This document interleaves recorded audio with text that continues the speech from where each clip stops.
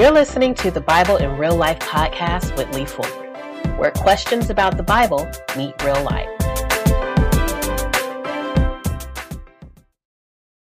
Hello, this is Lee Fuller, and you are tuned in to the Bible in Real Life. Today, we are going to be talking about the teens. I know.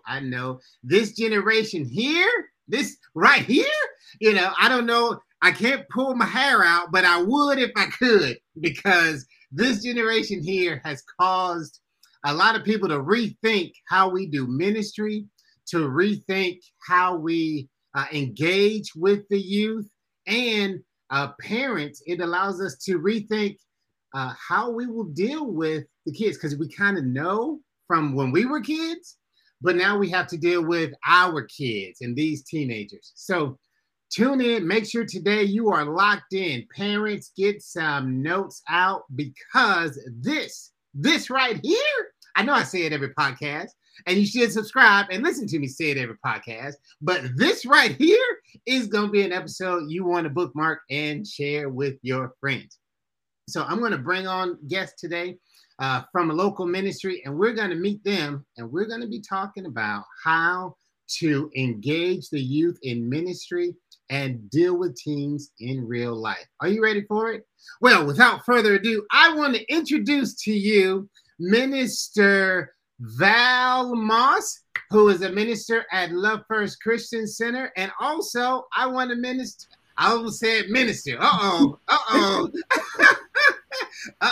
also want to introduce to you Miss Cece. She is a very involved and essential person in the teen ministry at Love First Christian Center, and she's going to be able to give us some direct insights as well. So welcome to the podcast. Hello, ladies.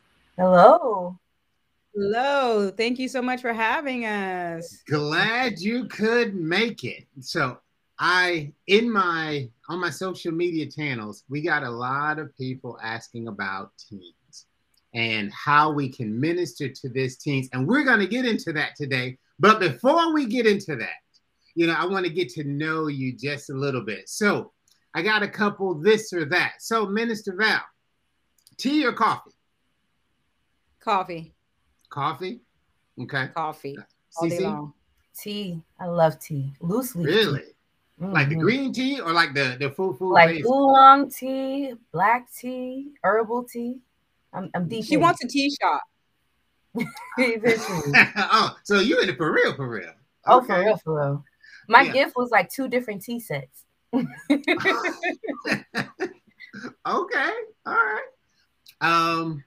Let's see. I don't know if you all are sports fans, but football or basketball?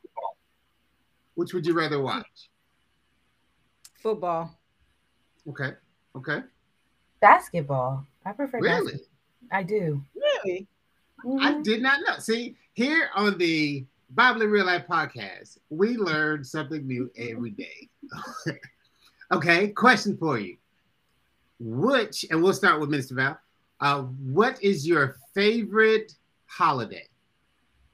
Christmas. Really? Why? Just because the ambiance. When Christmas starts to roll around, everybody gets happy. All the decorations. It reminds me of the Lifetime and the Hallmark channels. Everything is just so joyous. I love the holidays. Oh, wow. Okay, I can see that. I'm going to have to piggyback off of that and say Christmas. I have always loved Christmas. For me, Christmas starts as soon as what? I would say September if I could, but in November, I start Christmas. I don't want to take stuff down until the end of January. So Christmas is a long thing for me, but it's not even for the gifts or anything. It's like she said, the ambiance, the feelings, the camaraderie, everything from it. The lights, I love seeing lights. It makes you feel nice and warm. I do think that people just tend to be a little nicer, smile a little more around Christmas. I wonder if we can bottle up that Christmas spirit and use it like the whole year, please. Right? I'm gonna Right. walk around with a bottle that says Christmas on it. Okay, right. Ah, there you go. There you go. It just be true. spraying people. It's like a Windex bottle. Be like, see, you have a little bad Not attitude throwing it today. on them like Squirt, holy squirt, oil. Merry Christmas. Oh, perfect, perfect. So, one question that I'm looking to, I think this would be a good question, and I haven't asked all my guests this yet, but I'm going to test it out on you. So, to kind of get to know you a little bit, can you tell us about your conversion experience? Like, do you remember? I know some people wrote in their Bible the day they met the Lord and all that. But can you give us I know now it's only our podcast, okay? So we can't get into the whole testimony because I'm on with ministers and I know we can go there. But how were you introduced to the Lord? Minister Val? I was 22 years old at a revival. And I just remember they did an altar call. And at the altar call, they asked if you wanted to be saved. And of course, I did the salvation call. Okay. And after I gave my life to Christ, the evangelist that was there came over, laid his hands on me right after I did the salvation call. And he said, be filled with the Holy Spirit. And all I know is I hit the ground. When I hit the ground, I think I was down for a while because when I got up, the other girls were telling me you were speaking in tongues and I didn't remember it. And I was dizzy. I didn't know what was happening. So it was foreign to me. I didn't know what was going on. Okay. But I remember from that day on, things started to change. And I knew later on, I learned that I was baptized in the Holy Spirit. And so from that day on, I just started to walk with the Lord and worked on changing my life because nothing was ever the same. Ever. Right. Ever. Okay. Yeah. All right. I'll never forget it. Oh, hers was short and sweet. I'll try. Let's see. I always been in the church. I always considered myself a Christian. I went to church with my grandmother all the time, to all churches, aunts, and all that, until I went to college. And then that just stopped because I had a choice. And then I went back to church again, got baptized, came home, stopped going again. And then I wasn't in a good relationship. I was thinking about moving in with that person. And the blessed place of Starbucks is where I met a prophetess. And she just asked me a simple question. And she started with, if you were to die today, would you go to heaven? And I remember my response was, I hope so. So I believe so. So she was like, yeah, have a seat. And we talked and I cried and we prayed. And this is all in the front of Starbucks. Okay. With my drink. Right. And from that day on, it's as if the scales has fell from my eyes. And I start like seeing God for who he is. My grandmother gave me a prayer to speak over our food all the time. I didn't even know it was scripture. I've been praying it my entire life. Okay. And then I was praying scripture until after that. So I was like, what else is it that I have been missing? So after that day, it's just like a whole new walk, almost a whole new life, like almost like coming from a dull world to a world of color. And it's just exploring each part of it. Right. That turned out really good. I might have to that might be a question that I add to each student because it's so interesting to, number one, see how people come to Christ, but also see the various circumstances and the various ages. Mm-hmm. I know for me, there used to be this, the one that I can remember, the earliest one that I can remember was in Florida. They used to have this thing, Crusade for Christ, right? Mm-hmm. So they used to take all the kids and they would go down to this campground almost, right? And I remember as a little kid, realizing that, hey, I'm a sinner. And so I repeated the prayer, I prayed with the, I guess, the evangelist, or people that put on crusades for Christ, right?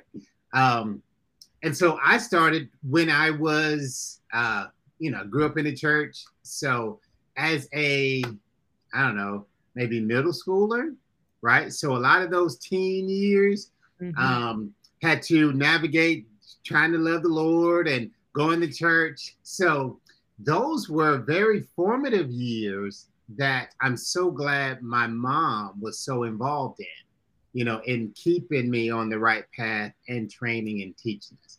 So I know a lot of parents today are trying to figure out, hey, how do I introduce my child to Christ and as a teen, but also how do we guide them through those teenage years and those formative years so that when they do get older, there was something instilled in them. But I feel like I'm preaching, but I want to ask the question.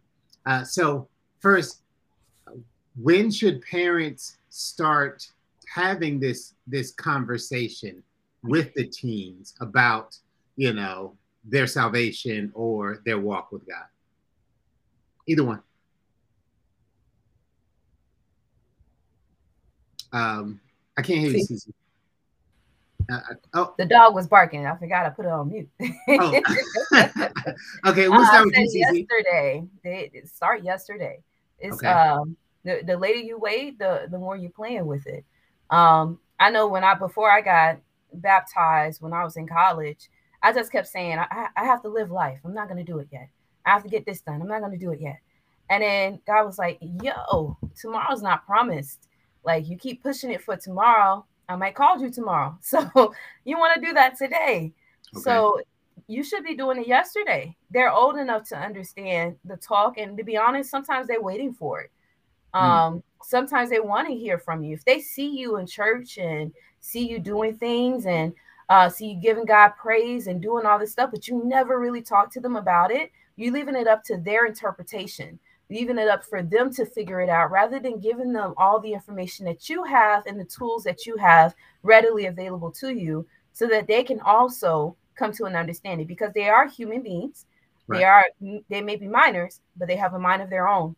And they're able to take in that information and use it to create their own salvation, their own story. And maybe someone else who witnessed to them can give them that further knowledge, but at least they have something to put it up against. Because if you don't know anything, you'll fall for anything. Okay. That's good. Okay. That's good. For me, if you're a household of faith, the Bible tells us to train up a child in the way that they should go. That way, when they're older, they won't depart from it. And how early on should that start? At the very beginning. Babies understand. 1-year-olds understand. No, they understand I'm selfish. They understand, this is mine. So even as early on as you can, you have to begin to teach them, because as Cece said, when our children grow up, they will make their own decisions. They will go their way, but the Bible tells us that they won't depart from it, which means when they have a need, they're going to know who to call, because they know the type of household that they were raised up in. Okay. I would have a question for you, Minister Lee, if I could ask. You have 2 beautiful young girls. At what age did you start with them? Right. Oh, very good question. So we, when they were a kid, right? Because I remember when I was a kid, there was these little tapes when you're going to sleep, and these little Bible stories, right? So yeah, I read about Cinderella and Little Mermaid, but they also learned about Rachel and Leah. They learned about little baby Moses, right? And actually now I make sure, so before they can get on their devices, right? Because they do have their little device. I put the Bible app on their phone, on their little tablet stuff. And whenever I see them on the device, I say, hey, did you already do there's like a youth version that they have to go through. Because I'm like, hey, before you get consumed with this, you really need to see, and then I'll ask them, hey, what was your Bible verse about today? Well, it was about forgiving people and blah, blah, blah. So I start as early as possible, train up a child, like you said, on the way they should go. So, yeah. So you're actively involved in that as well. Like you just didn't pass them a Bible and say, figure it out, or, here's a quick story, but you are actively asking questions, making it real, finding applications for it, asking questions and make sure that they're receiving and processing correctly. So it's not like, you know how children are. They'll hear something and be like, oh, wow, he did this. Like, is he this? And you're like, no, that's not what that means. Right. Actively involved so that you're able to see where their mind frame is going. I think that's something to be added to, is to be involved in their salvation, involved in their walk. That's good. Yeah, because I believe the parents, now, as a minister, it's kind of forefront in my mind. But do you see that parents kind of have this responsibility forefront in their mind as well? Or you don't see it as often with parents in general? Every parent is different. Okay. So if you're asking me from my perspective, from what I see from the students that are in our care when we see them, from the things that they say,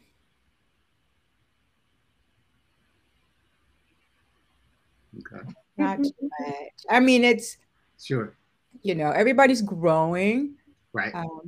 Right. But our students go through so much, and I always try to ask them, okay, how is home life? And that plays a big part. I'd probably say maybe 5 to 10% maybe actively engaged on the forefront. Okay. Would you agree, Cece? Yeah. It is a small percentage. But at the same time, it's I also want to go back to what they grew up in. Okay. Like, if you weren't taught how to be involved, what to do, you kind of don't know what to do. So you follow that pattern. And that's something I've learned with every aspect of life. And that's with working with multiple types of people, is did their parents learn that from their parents, or that parent from another parent, or anyone else was able to pour into them and give them that insight or knowledge that you should be involved, not only in their schoolwork, but in what they do at church and what they do in their after school programs. If it's not taught to them, well, here we are, they just show up and go home.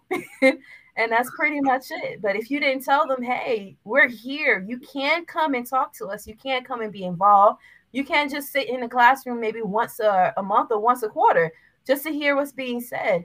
You can ask them what they learned as soon as they leave, and probably give them a notebook. You can be actively involved, but if they're not told that, then pretty much everyone goes with the flow. You just go on your section, I'll be in mine, and we come back and go home and continue home life. When I was a school teacher, I had a parent tell me that it was your job to educate my children. And to her, I responded that, Lord, help me keep my job. But, but to her, I said, it works better if we're working together. Yes. Right? Because I can reinforce some of the things that you're doing at home, and you can reinforce some of the things that I'm doing at school for the betterment of the kid, right?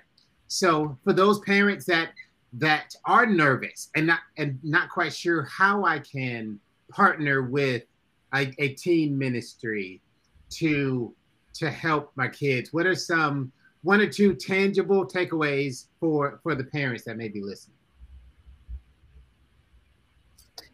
I would probably say definitely ask questions to be involved. They may not give you the answer, but at least they're aware, because our biggest things that we hear is my parents don't listen. Okay. What does that mean, my parents don't listen? So that's one of the takeaways parents can take, is to really listen to their student, non-objectively and not ready to give an answer. Let me just hear you out. I just want to hear you out. And I may not even comment right now. Let me just hear what you have to say. Okay. And then, and we'll return to it. So that's definitely one takeaway. Okay. Very good. Listening. Ooh. You can seek out leadership. We're friendly. We're available. And don't be afraid to ask too many questions. Trust me. We get it all the time, all types of questions. Even those who like, I just answered that, but we'll answer it another way. But you just reach out. That's all I have to say. Reach out, and then let God do the rest. Because once you put in the work, everything tends to fall in line. Okay. You know, and transparency. You know, as parents, we always want to shield our children from maybe certain things if we're having a bad day, why we're having a bad day. Transparency, not so much to tell them everything, but to let them know and to be honest, I'm having a bad day. Work didn't go so well. Give me a few and then, you know, we can talk about it. So it just depends on where, you know, their student is at, but definitely transparency always works. It's always good.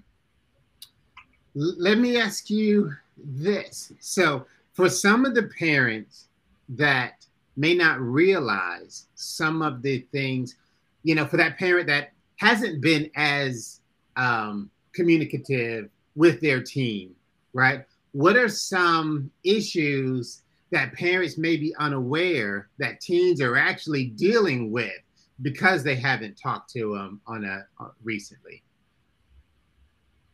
A lot. Ooh, relationship issues. Mm-hmm. Like relationships, not even just boyfriend and girlfriend, but peer to peer. Relationship issues with their teachers. You have emotional imbalance, not knowing to do what to do with their emotions. Like I'm angry, so I don't know how to show that or deal with that. So I'm gonna lash out or I get quiet. But you can't really talk to your parents about it because they interpret it their way and they don't listen when I tell you I'm actually upset, but I'm not showing that I'm upset.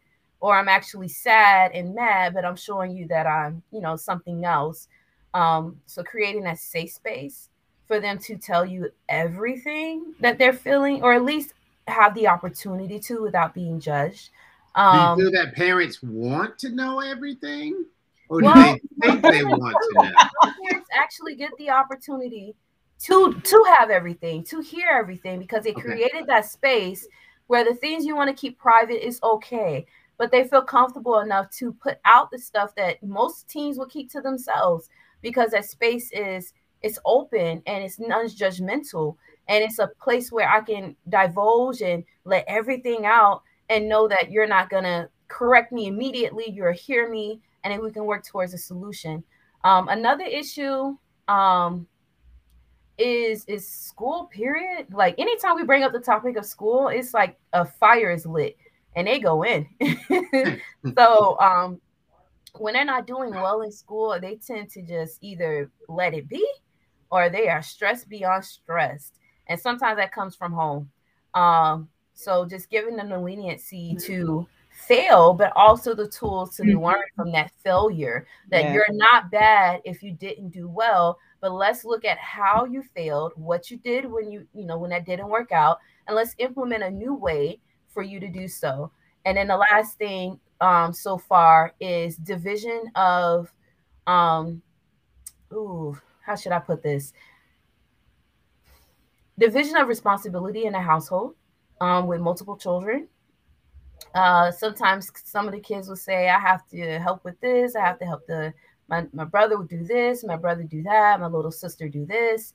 And then by the time I have time for myself, it's only a little bit of time, or I want to do this, but then my brother's always asking for this, or my little sister needs that. So we help them with that balance, that you can still have that relationship with your siblings, but also have time for yourself. So as a parent, we could possibly help them have that time to themselves when they do get home. So it's not always everyone's time on them, because they are at home doing homework, trying to figure out life. And if we're talking about our high schoolers, they're trying to figure out what college I'm going to and any other programs they would like to be interested in.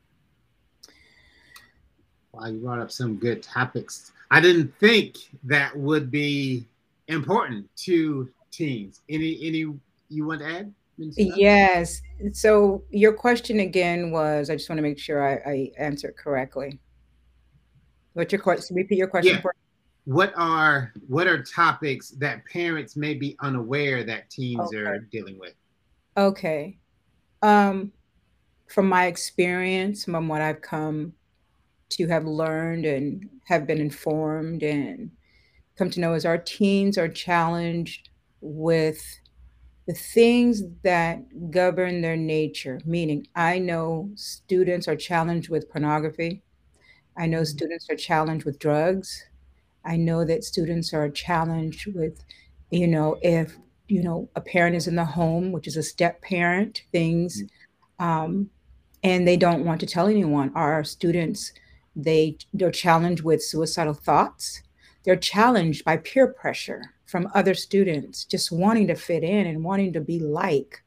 And so their challenges, and I don't blame technology, but it has really opened the door and given them such an avenue for exposure and adds to, you know, the challenge. Okay. Okay.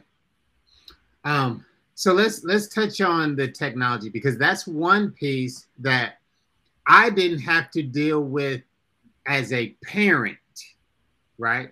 And even as a child, like, I think people had beepers. I know, I'm not going to tell how old I am, but you were cool when you had a beeper. And if you had one that you can actually type a two-way pager, what?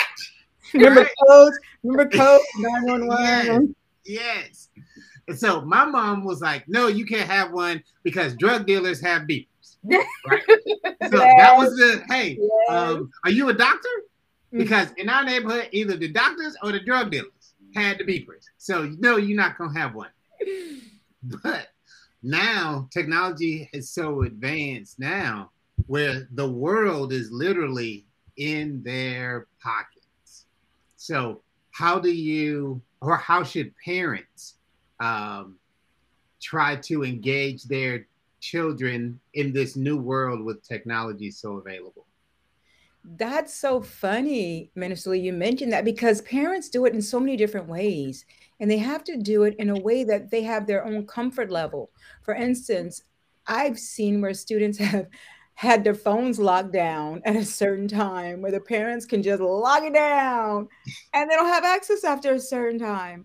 Okay. I've seen parents remove the technology for seasons from them, in times. Because of our sin nature, one, we can't expect our students to be perfect. That's not going to happen. Okay. Number two, everything that we've been discussing kind of is expected, because if they got that friend and if they go away from the house, that element is out there in the world. Okay. And we just need to help them to say yes to the right choices, no to the wrong ones. But we understand the nature. So what can they do? I would say monitor it the best they can, which means, if you're in my roof, I need the passcode. I can look at your phone anytime. Guess what? Okay. I'm going to check it. And they hold their students accountable, because when our students are held accountable, they're less prone to go into that direction of thinking they can do what they want to do when they want to do it. Okay. on our devices, on their devices. Right. Okay. And I'll have to agree. Monitor, definitely monitor it, and be real about the online world. Is that once you put it out there, it's out there. There's no removing it. There's no taking it down. And as we have seen so many politicians fall for this, is they put something on their social media way back when, and then all of a sudden it's coming back up to them and they have to resign. Yeah. So all this work, all this money into my education, yes, one mistake has put me in this place where I have to apologize to the people, remind them that I was young, but also I got to step down because of the actions that I took, even though it was done in the past. So always be aware of what you put up, because it never goes away. You may delete it, but trust me, the internet has it. So someone can pull it up. So any picture, any post, any opinion that you may have is going to be critiqued, and it may be used against you. So be very careful what you put out. And I want to know what you put out. Let's have a discussion. Why did you put that on your page? Or why do you think that way? At least so we understand their frame of mind and where they're coming from. We haven't run into this issue, but a lot of times when students lash out or you get those students that bring a weapon or a gun to school. A lot of times they haven't talked at anything. They just post things, and then it becomes a red flag to those around them. And now schools have that see something, say something, but before no one checked it, no one cared. So it just became a platform to just spray out my hatred and my issues and my problems, and then we don't check it until after everything is done. Now it's like, oh, he was dropping crumbs, the whole time he's just dropping crumbs and we didn't see it. So as a parent, you can see it by going through their social media, their Twitter, their Instagram, their TikToks, their Facebook, if they have it, because they told us that's for old folks. So I don't think they have Facebook anymore. But Snapchat, all of these avenues, going through it, asking those questions, having that conversation, and not so quick to reprimand them on it, but more so come to an understanding. Because I know for us as kids, once you get reprimanded on something, either you hide it better or you stop doing it. It's usually one or the other. So you either find a way to do it better or you stop doing it. And a lot of times we don't stop doing it. So I was able to have that discussion with someone about why I put that, about what I'm going through, about my thought process. I'm more likely to change what I put rather than try to hide it. Well, I have the right to express myself, though. So, because I am an individual, I am wise, hear me roar, whatever. So should they limit how they express themselves, or like what's that conversation? To that, and we always explain to the students, because we go into these conversations and they take us there. I remind them, you are learning to be a Christian. That is the difference between you and everyone else. So your standards, how you present, all is dependent and predicated on what we believe in this house. So in this house, you're not going to wear that shirt that's way down here and that skirt that's way up there. You're going to better put an inch or two more on it and be happy that you get to wear the colors. So that's how I always bring it back to the students. This is our mindset. So yes, you can express yourself, but show me how to express yourself in the context and the content of Christ. That's good. That's good. Okay. All right. And that there's always consequences to your actions. You can say what you want. You can do what you want all the time, but there's always a consequence, good or bad. So if you want to express yourself in that way, just be ready for the consequences that come with that.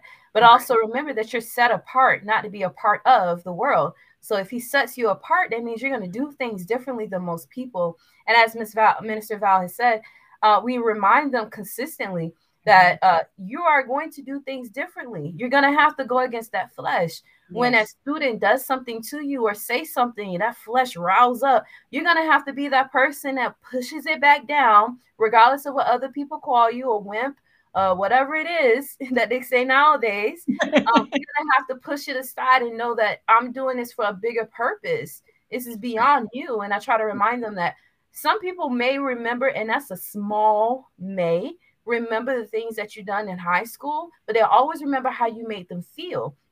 So don't worry about the small things or the things people say, but your actions and how you treat people and how you make them feel will always follow you. And it's only for a season. It really is. It's just for a season. So let's make this season the best one by making the right decisions. Let's keep God in those decisions. Let's ask for guidance in those decisions. Let's take a deep breath and do our, pray, stop, analyze, and then proceed. Like let's do a process before we react immediately to the situation and involve God in that decision, because he wants to be in every single decision. We drive that every time, every single decision, no matter how small or how big, because once you start involving him in everything, it'll be easier to involve him in the bigger things when they come. And I think a challenge for parents is we've always got to be forever learning as much as we can about their world.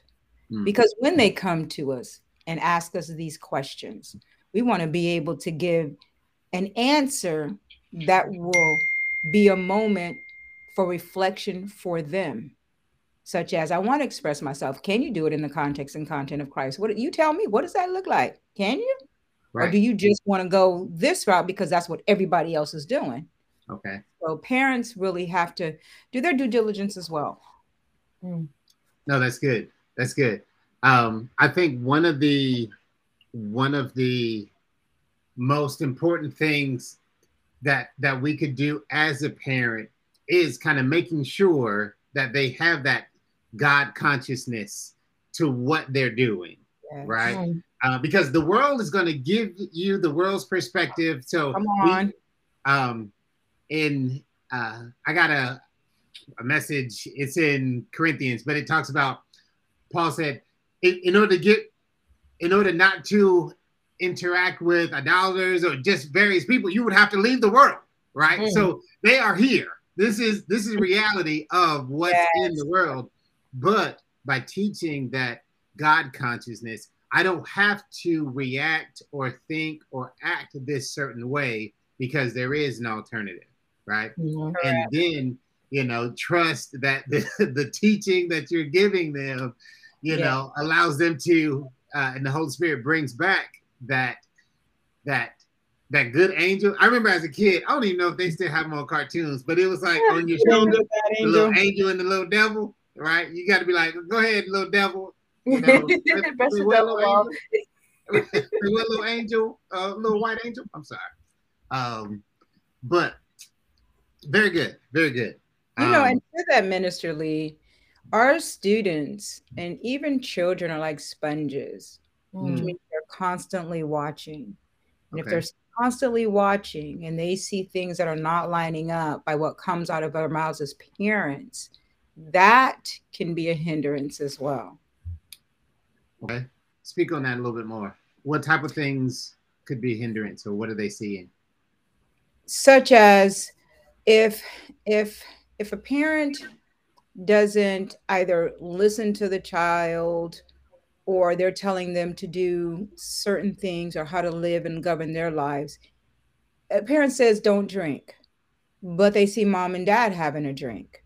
And that drink that mom and dad has leads to them fighting later on because maybe they had too much to drink. Well, this is going to be like, you're telling me not to, but I see that you do. I'm a little confused. So if you say it's okay, but then you say it's not okay. Right. And that can happen on any type of level for anything within the household. That's why it's so important, if you are a household of faith and you are rearing and bringing up children, to be that example. It goes a long way. And I tell you, just a quick, it was funny. So yesterday, after I finished sharing Bible study, 2 little boys came over, and they just came over, sat on the stage next to me, and just started talking. And he saw, you were up there. And I said, yes, I was. He said, were you nervous? I said, yes, I was nervous. I was very nervous. And you know what he asked me? He says, can I be up there? I said, of course you can. When the time comes, that's where you'll be. It's because the child saw, and what he saw, he wanted to imitate. That's good. And what he wanted to imitate, he pursued. That's good. And so it's really important as parents that our children see exactly what we are trying to, or what we want to see of them. Right. Right. Yeah, it's a lot easier. I tell people, Jesus became a man, a human being, so we could see what it looks like to be, a godlike human being. Yeah. Right? Because he had given the word. Yeah. It's possible. Hey, here's the word. Here's the word. But you know what? You need an example. And I will be that example. And I think parents can. Now that's the Bible in real life right there. Right. Parents, we should be that example, because more things are caught than taught. I think that's how it goes. Yeah. Yes. Very good. And on that note, with more things are caught than taught, is prayer. I know we didn't mention that quite yet, but we ask our students to pray a lot, and they get so nervous, and then they want to back down, or they do a real quick one, and it's like you're just talking to God, just start talking. So we have to slowly bring them in that. But as a parent, you can start praying with them out loud, giving them a chance to pray so that they get in a habit of prayer, that they get to a place where prayer is so common that if somebody asks me to pray, we get right into it. You know, it's not too much of a problem. Or I'm not so nervous because that's what we do at home. I always pray. I always pray. We had a few students that would come in and it was just pray the roof off. And we just be like, glory. What else are we going to do in this ministry? Right. And then we have others that we have seen where once we show them what it means, what it looks like to pray, once we give them the opportunity to pray, they seem to grow right in front of us. And we had a few of them that just went from like little babies to saying his baby prayer to right before they graduated, he's giving a sermon. He got and everything. He got wisdom keys and everything. You just see that growth because they have it embodied in front of them for so long. Like as you said, more is caught than taught. So just doing that, praying for them, showing them what prayer is, praying out loud, and living out that prayer. Because I know a lot of times we only come in prayer when we need it, right? Or prayer when things are not going my way. So then there goes the needy prayer. But they also have to see the thankful prayer, the glorifying prayer, the prayer where I'm just down here just to be down here prayer, you know? So they understand that there's so many different ways you can communicate with God. It doesn't have to be one way, and it doesn't have to sound one particular way, because it's as our Pastor Jomo would, she'll have a conversation with him like he's talking to another person. And then the next person would have Father God all throughout their prayer. Then you have another person that'd be like, Lord Jesus, I'm here. And that's pretty much where they start. They sit there for a minute and just say, I'm here. So you have so many different prayers, and just introducing the students to that, it gives them an avenue to reach out to God when you're not there, because we're not always going to be available to them. They're going to run into students that have issues that they don't know what to do with, because we had them come to us and was like, Miss Cece, so-and-so had this issue going on, and I really wanted to do something for them, but I didn't know what to pray for or how to pray.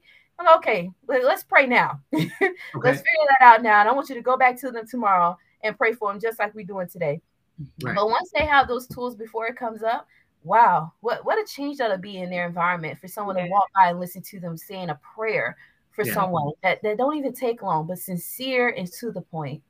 Right. You know, there's so many. It sounds like like if we take teens off of the topic of the conversation, like these are things adults need to be doing too. And it is. But I think once we understand that the Christian walk is, you know, it just continues to grow along with where you are, right? Because in the Bible, we see young Samuel that's serving in the temple, and we see him praying. And then we see old Samuel, right? So there is that consistency that just comes with staying with God, you know, being with him. I do want to ask a question.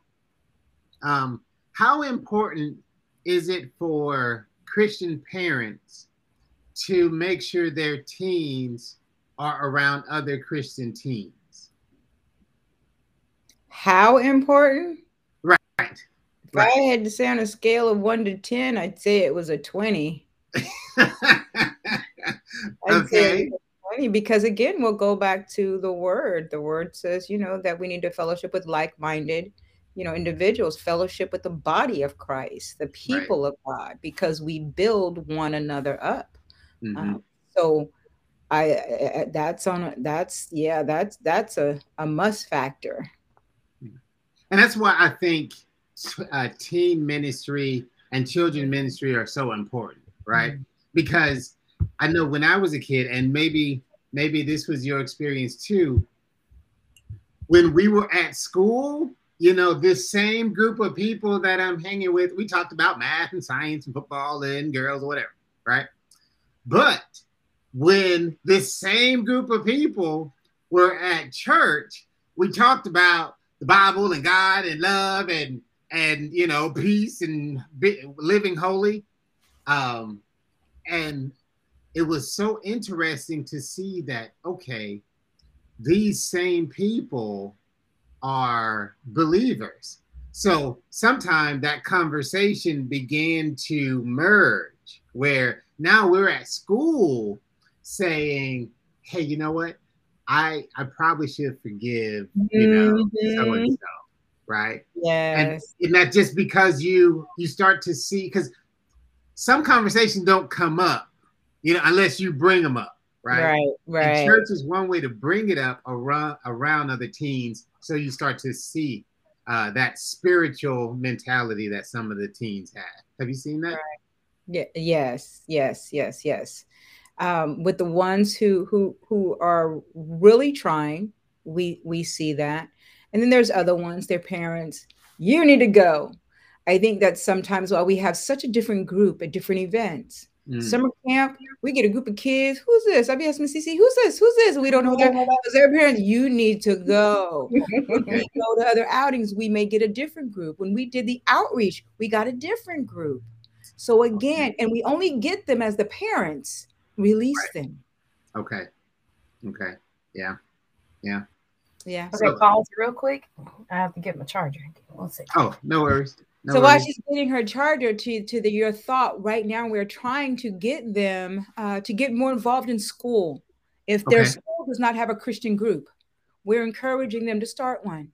And all they have all they have to do is go to an adult, a teacher, and say, hey, I want to start this group. So that is what we're trying to implement. And we're also trying to implement more small groups because we understand the challenges that they have, that, everything that comes their way. So the merging, we're hoping to see that, from church, because the students that we have, they go to the same school. Some of them go to the same schools. Now, do they deal with each other at the school? I don't know. Right. Well, because I was talking to, so my daughter, her new middle school, that she was like, yeah. I said, do you ever see so-and-so at school? They're like, no, we never see each other just because schools are so big, right? But yeah, it's important that two things. It's important that they do connect with people, with other believers, but also take a leadership role in changing, the approach at the school, or the environment at the school by leading in some. As an athlete, we used to be a part of Fellowship of Christian Athletes, right? FCA. Mm-hmm. Yeah. So you would look for opportunities in clubs where, okay, now I understand, and now I met a couple of brothers and sisters in Christ. Yeah, that's very important.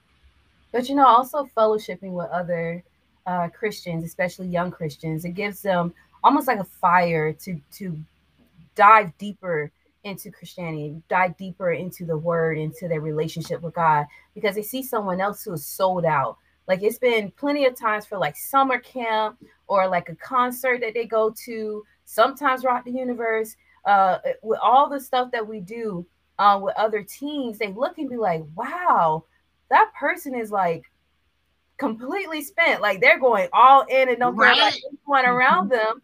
Maybe I could do the same. And we seen that transformation our first time at summer camp, them being around like-minded individuals who are there for the purpose of praising God. And they got to the front and started dancing and jumping. And our kids were looking around like, what is this? I don't know. By day 2 or 3, they ran to the front as soon as they said it was time for praise and worship. They were praying over people. And it's contagious when you see people and like-minded individuals that's your age actually doing what you see your leadership doing. And then you see, I can do that too. It's not beyond me. And even though we tell them, there's people in the Bible, Thomas, who was young, and they did a lot of good things, and age wasn't a factor. It's different hearing than it is seeing. And once they see that there are other teens that's at a whole new level of surrender, it gives them the opportunity to say, I can surrender too. I think I can let go of some of the control that I'm keeping and just let it be, because this other person right next to me is just so into it. Like, they have no clue. I'm standing right here. All right, cool. Let me just go into it and see what it's like. And then we had a few kids come up to us and be like, I said something and I don't know what I said. And Miss Val said, oh, you were speaking in tongues. It was like, that's what that was. It was like, I'm shaking. I was on fire. And it was like all types of testimonies after testimony. And that comes from them being around other students who are Christian. Yeah, it's when sometimes we've all seen that team that they don't care where they at. Listen, Right. hey, we need to pray. Well, we've all seen that adult and be like, we just had the movies. He's like, sir, before you give me the ticket, the Lord said, and I'm like, oh my goodness. But it gives you start to question, you know what? They're on fire, right? The Bible says we're to spur one another to good works, right? So when you see those people, you start to say, you know what? I could be better. Like I could be more consumed with God's word and what God is doing. Is peer pressure? Because I think peer pressure can be negative or positive, but when you're in the right situation, then it just becomes, hey, let us serve the Lord, right? Yes. That's super exciting. Super exciting.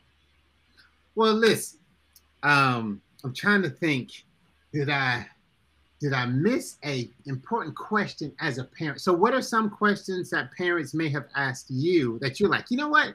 I wish I could just tell all the parents, here's something that you should know. I don't think we could. I think pretty much all the parents really know because they are parents. But if I had to tell them something, because this is your show, Bible in Real Life. Right. What does that look like rearing our teens, our students in real life? It looks like the parent being the exampleship they expect from their children.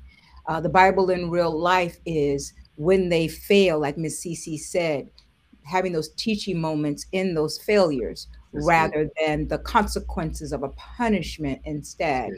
Also allowing the church to come in and help and maybe speak with them because it takes a village. That's good. And even the parents being open and transparent because those students, they come and they tell us all. When I so this is confession time. I'm telling you, my podcast is kind of confession time with Lee. But I remember when I would minister to some kids and the children would let me know what's going on in the household. In the house, yes. Right? Yes. And I would tell the parents, hey, listen, you may not realize it, but like you said, they are watching. And their view of authority, their view of what the church looks like, their view of love, because some parents are quick to say, the Bible says, honor your mother and father so that you have long life. I know that verse, right? But I also know that the Bible tells us to not make your kids angry. Not embitter our children. Right. Like we're supposed to be, number one, an example of someone that's honorable and worth following. So we live according to Christ. And we shouldn't, provoke your children to wrath, right? We shouldn't, stir up and just intentionally be, you have to listen to me, but I'm not being honorable. I'm not being fair, etc. So we want to be that example that is honorable so that I used to tell parents when God was speaking to Samuel went to Eli because parents many times your authority figure many times sounds like God to that kid. So we have to make sure that when they go from listening to us to listening directly to God, there is that, hey, my parent was a comforting, loving, corrective voice. And God is also a comforting, loving, correcting voice. There should be a seamless transition from listening to Eli to listening to God. From listening to parent to hearing God, because we don't have them always. That's good. Good stuff. Yes, good stuff. Well, I have enjoyed myself. And, I took notes. Because, I'm the parent that, I control the internet at the house. So at a certain time, I hit the button. I'm like, hey, ain't nobody gonna respond. Ain't nobody here. Everything shut down. TVs paused. Everything. Daddy talking right now, right? But I also need to go and see what it is that they are looking at or what they are doing, being more actively involved. It's like, I don't care what you're doing. I'm talking right now. Now, granted, they should know when I'm talking, but I also should say, so tell me more about this. My daughter said, Dad, who's your favorite YouTuber? And I was like, oh, well, yeah. whoever was talking about whatever I was researching, right? That's hey, everyone teaching how to do Final Cut. Like, I didn't know it was a thing, but I say, well, why do you like watching this person so much? Yada, yada. So trying to get involved and be up to date with their technology. And then explaining to them the dangers of technology. You have trolls on the internet and social media, on TikTok, that troll to look for vulnerability. So it's explaining and teaching them that as well to make them laughing. Cracking up more. No, I'm laughing because I got a story. Lord. In a video game. My you know, like you could buy little with real money. You could buy like little pets and little toys and stuff to upgrade your video game. So my daughter had a person to ask to see if she could use her little video thing. So she said, yeah, no problem. I will sign it over to you, kind of share it with you. And the person, once she shared it with the person left the game. And then they went to another world, and my daughter followed her to another world, and then the person left altogether. So stole her stuff, right? Now I say, in my life, this has happened, but it was like, hey, can I ride your bike? Right. And then they don't come back with bicycle. Right? Let me borrow that tape. Right. Hey, let me borrow that. And then they never get it back. So I said, okay, it's the same lessons that we have to teach them, but they're experiencing it in a technological world. In a virtual world. Virtual world. Yeah. So I said, okay, it's the same lessons. I just can adapt it to how they experience it in this. Somebody stole from her. Oh my God. Yeah. A super rare special pet in her own home, in the comfort. She experienced the world. She said, I didn't want to tell you, because she used some of her allowance to buy the thing. She said, I didn't want to tell you because you're gonna be like, don't buy none of that stuff anymore. Oh. But we still have to train them. Yes. They're in another virtual world, but the same lessons apply. So now I'm learning I'm not so different. Look at that. A new application. Bible in real life, theft in technology. Listen. And nothing is new under the sun. Isn't that the word? So it may be in a different form, but it ain't new. It ain't new. We can still teach it. And one thing we didn't talk about real quick is to apologize. I don't know if parents apologize. That's a takeaway right there for a parent. But if you did something wrong, if you were wrong in a situation, apologize and show them what that apology looks like. Yes. Because we want them to apologize to us when they do wrong. Yes. But we're not willing to apologize to them when we do wrong. So I learned that with the teens on my part, because one student was like, I don't think you like me. I was like, what? I love you. Of course I love you. And she's like, well, you always give me this look and whatever. And it's a place like I'm watching you type of look, but she took it a different way. And I was like, I'm so sorry. I didn't know I was doing that. I didn't know you got it that way. So from now on, when I see you, I'm going to smile. And she held me to it. So every time I saw her, I smiled every single time. And it fostered a whole new relationship. But I apologized, even though I don't think I did anything wrong. Okay. But I took in what she said and I saw it for what she interpreted it as, and I apologized and changed it. So apology is learned as well. It's not exactly taught all the time, but it's learned. My parent would apologize, especially my mom. She'll apologize if she was wrong. It may take her a second. She has to process. But she'll come back and say, you know what? I thought about it. I was wrong.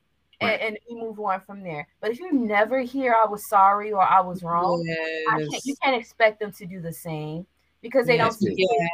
And then they be like, you know, and they tell us all the time, like Miss Val said earlier, we learn everything. So they see everything, they hear everything, and they'll come to us and be like, can you believe she XYZ? And then didn't apologize, but then came back and did this and told me. And then we're in there trying to defend the parents, you know, because the Bible, you have to honor. And then it becomes a challenge. How do we get them to see that they're still to walk in honor regardless? Yes. Yeah. Yes. Yeah.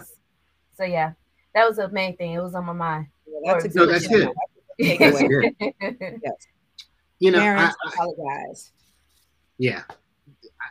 Big takeaways from today. And I am so glad you all gave up of your time to help all the listeners and the parents that may be concerned about how do I train up my teen in the way they should go, and what are perspectives that I should have when dealing with my teen. So thank you very much. And thank you for the work that you are doing with the body of church's future, right? You know, they believe the children are our future, right? But literally, if they're the children of the world, they're also the children of the churches. These ones that you're pouring into will be the future leaders at churches around the world. So I want to say thank you for, you know, being used of God in that service and in that position. All right. Amen. Well, thank you for having us. I surely enjoyed it. If you are not following, what's the Instagram page for the youth ministry, teen ministry, Ignite Students LFCC at Love First Christian Center. We'll be happy. I'm sure someone will be happy to connect with you because we're all working together to make sure that the teens will be ready for leading the future church. All right. Well, I want to say thank you to the guests that are here, and thank you for listening. Make sure you subscribe to the podcast. Make sure you share the podcast. And this day, see how you can apply the Bible in your life, in real life. All right. Bye-bye, everybody.